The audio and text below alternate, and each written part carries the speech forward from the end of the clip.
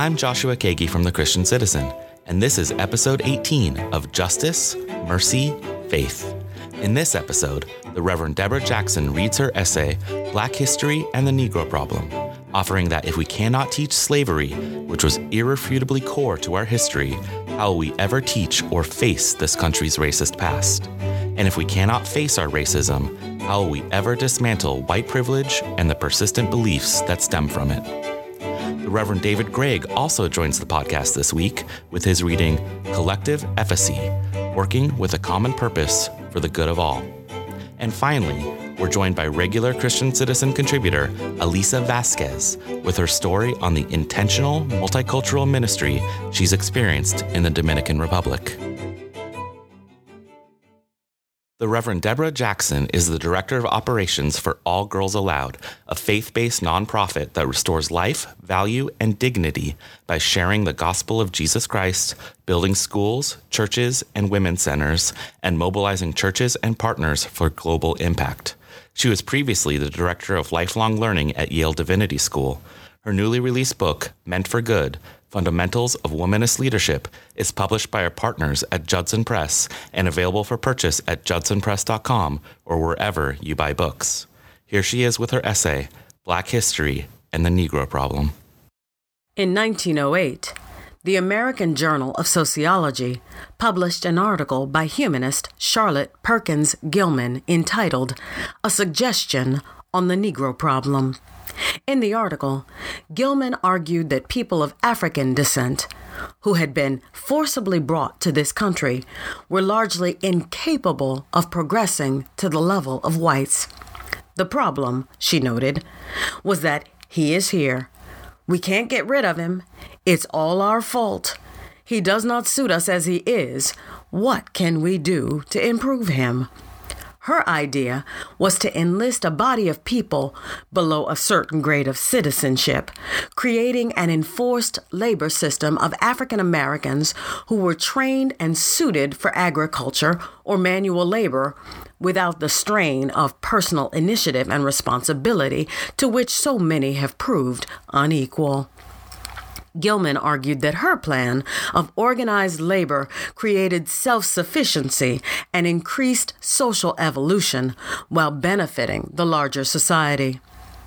On the heels of such offensive assertions, it was no surprise that noted historian and scholar Carter G. Woodson helped to establish the Association for the Study of Negro Life and History in 1915. The organization dedicated itself to researching and promoting the achievements of Black Americans and people of African descent. By 1926, the organization instituted Negro History Week, which was to be observed during the second week of February to coincide with the birthdays of Abraham Lincoln and Frederick Douglass. By 1970, the celebration of Black history was extended to the entire month of February. The original premise of the celebration was unchanged. The observance recognized the accomplishments, historical achievements, and contributions of African Americans. While the debate continues to rage as to whether Black history should be observed for a week, a month, a year, or not at all, that is not my question. My question is whether our Black History Month observances function to overcome the permanence and persistence of the Negro problem. Think about what happens during Black History Month. Too often, we trot out our great notables, Martin Luther King Jr., Harriet Tubman, Sojourner Truth, W.E.B. Du Bois, Shirley Chisholm, and Barack Obama, to name a few, as if to say, see, we have some good ones too. Special efforts are made to showcase those most accomplished to seemingly counteract the negative perceptions and stereotypes of the race in general. During Black History Month, we will also cite the litany of Black inventors. For example, we will hear about Lewis Latimer, who invented the carbon light bulb filament, Granville Woods, who invented the induction telegraph and electrical devices for trains, Madam C.J. Walker, the first black female millionaire known for her hair care products, or Benjamin Banneker, a surveyor and author of almanacs who created a clock that struck on the hour. Again, this who's who listing is offered almost as an insistence that African Americans made notable contributions in the history of this country. These are undeniable facts, but will they change the beliefs of those who continue to regard African Americans as problematic and subordinate? I think not. It is not lost on Americans of African descent that this country was built on the backs of an indentured and enslaved labor force. Indigenous people suffered what was effectively genocide, leaving the progeny of those who were enslaved or indentured to tell the story. But rather than promoting the stories of a few good men or women, why not tell the dehumanizing stories like Gilman's A Suggestion on the Negro Problem? Why not? Because it creates discomfort. The Southern Poverty Law Center chides our school systems for not properly teaching the significance of slavery, as only 8% of high school seniors surveyed were able to identify slavery as the central cause of the Civil War.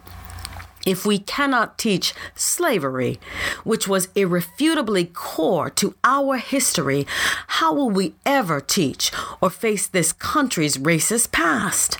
And if we cannot face our racism, how will we ever dismantle white privilege and the persistent beliefs that stem from it? Gilman suggested in 1908 that those who do not progress and are degenerating into a social burden or actual criminals should be the responsibility of the state. In 2020, we seemingly endorse that belief, as evidenced by the criminal justice system and the mass incarceration of African Americans.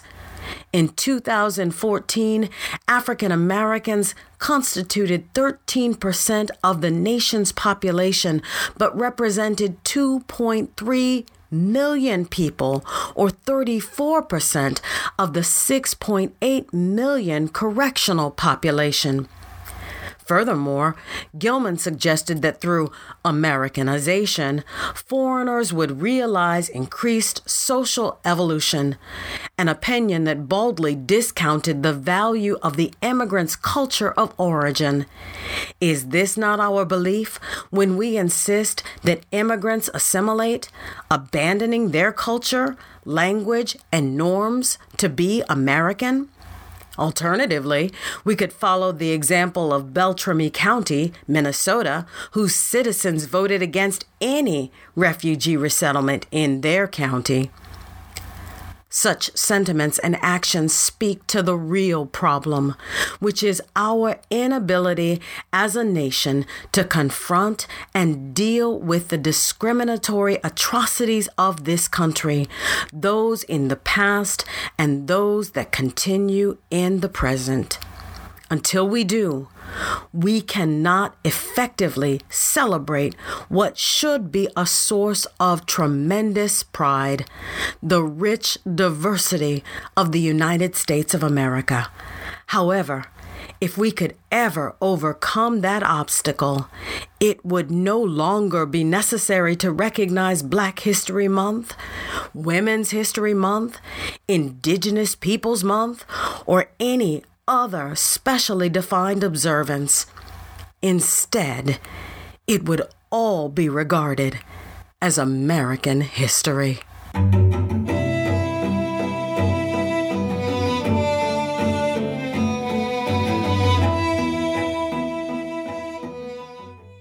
The Reverend David Gregg is Executive Minister of American Baptist Churches of Metro Chicago.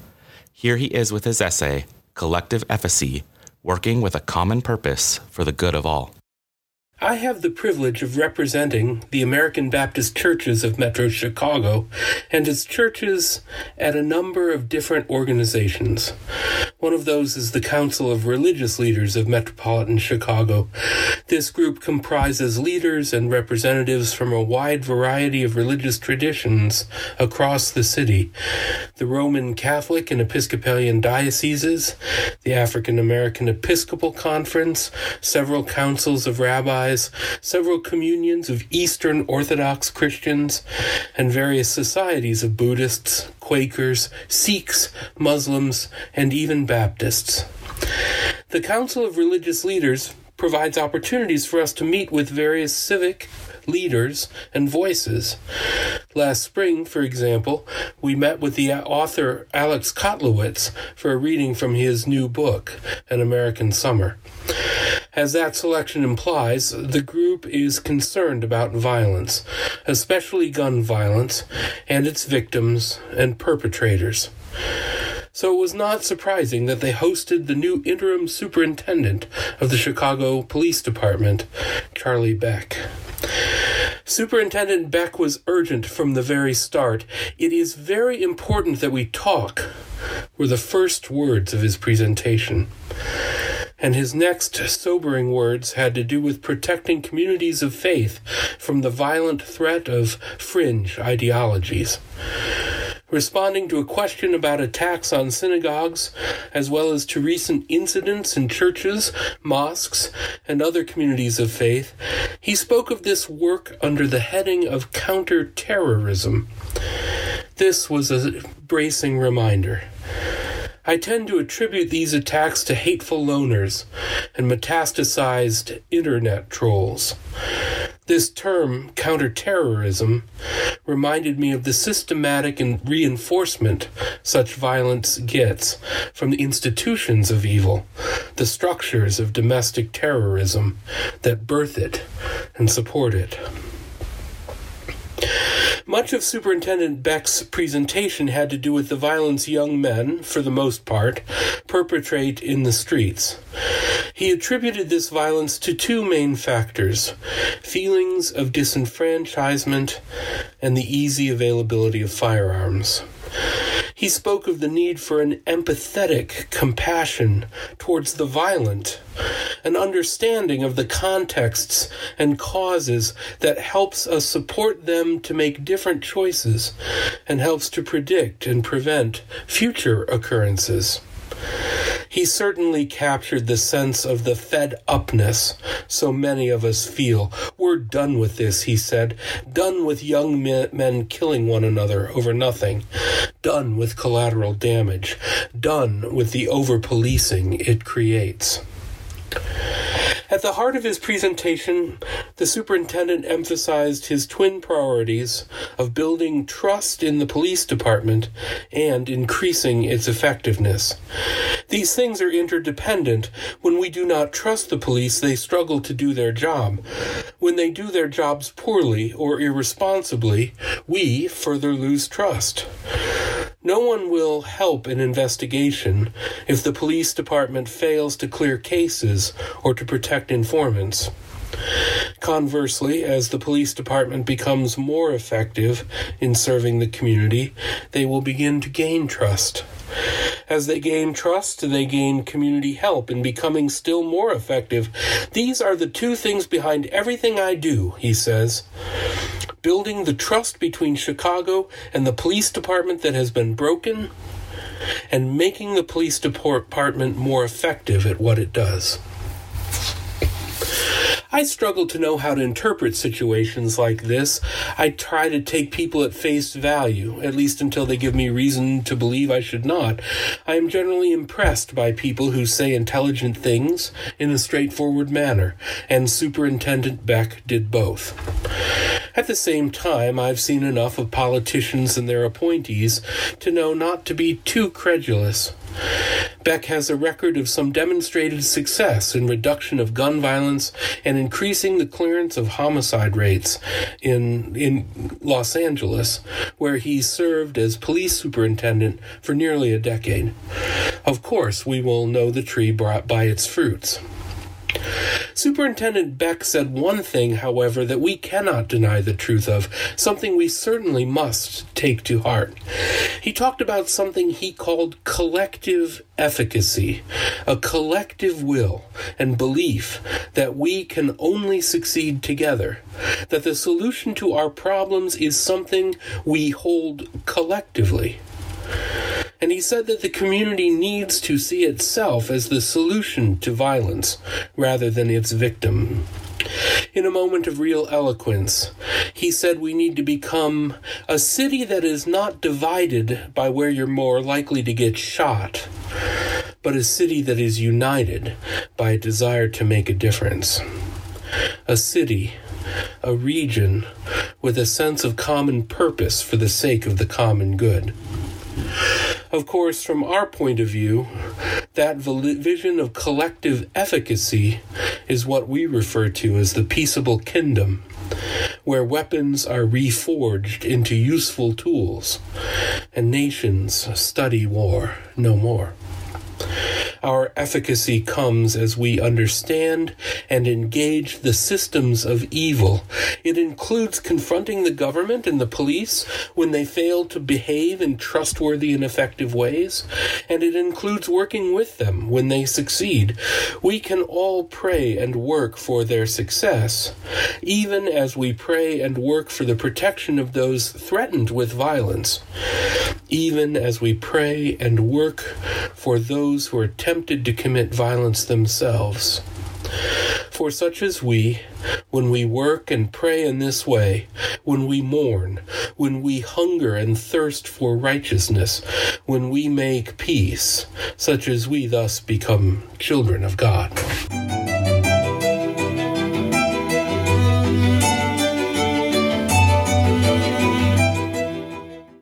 Elisa Vasquez is founder of You Belong LLC, which helps connect individuals to communities. Here she is reading her essay, Intentional Multicultural Ministry. Waking up to the sound of roosters crowing, birds chirping, merengue and reggaeton music blasting in the hustle and bustle of the city of Santiago in the Dominican Republic is an exciting way to start a new year. For the next 2 months, I will be immersed in a country that is not my own, though the culture feels like home. I'm already growing spiritual roots in this vibrant, tight-knit community and the multi-ethnic church here. Despite the lack of running water and the anxiety of trying to navigate a new city, God is showing me that His grace is sufficient in every circumstance, no matter the country I'm in or the challenges I face. At the beginning of January, I took a risk and moved to the DR without knowing exactly what I would be doing, but I knew God was doing something special in this community, and I wanted to learn and be a part of it. 6 months prior, I visited the church, Iglesia Comunidad Multicultural, ICM, led by a Haitian pastor and his Dominican wife, Stanley and Amatfi Philippe. Their story is one of hope, inspiration, and resilience. God gave them a vision to build a flourishing, multi-ethnic, multicultural church despite the contentious history and the generational racism that underscores interactions between both Haitians and Dominicans. The island of Hispaniola, which is shared by Haiti and the Dominican Republic, has a long history of social and racial tension. One example is the 1937 Parsley Massacre, when Dominican dictator Rafael Trujillo, who wore makeup to lighten his skin and was obsessed with whitening the predominantly mixed-race island, ordered the massacre of Haitians in border areas, where many worked cultivating sugar. To determine who was Haitian, soldiers with machetes asked dark-skinned people to say the word perejil, which is Spanish for parsley. For Creole-speaking Haitians, the R sound was difficult to pronounce, and a slip of the tongue became a death sentence. Estimates of the massacre ranged from 10,000 to 25,000 people killed over the course of only a few weeks. Knowing the history of the two countries and understanding that many Haitians face institutional and personal racism today provides a glimpse of how much a church like ICM is a work of God in this city. With worship in 3 different languages, Spanish, English, and Haitian Creole, poor and affluent members, locals and visitors, all participating by serving their immediate community. Iglesia Comunidad Multicultural is a vibrant and unique place in the Dominican Republic. Serving includes volunteering at the free preschool. There is no public preschool available to these children. Offering evening meals to children, some of whom intentionally dress up for what appears to be their only meal of the day. Free English classes for teenagers, discipleship courses, and weekly life groups. Although located in any underserved community, this church remains generous by supporting 12 other churches in Haiti and doing global missions in Cuba.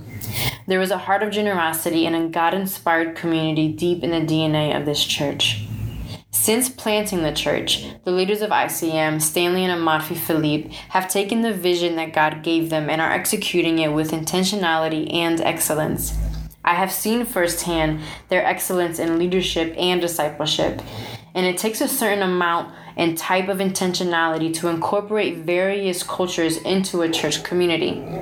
I would submit that every church has its own personal brand of intentionality, from the inner city of Philadelphia to the bipartisan church in Washington, D.C., and even to the multicultural church in an underserved community in Santiago. Intentionality is the medium one uses to administer their calling and God-given vision. Are we being intentional with the specific vision that God has given us?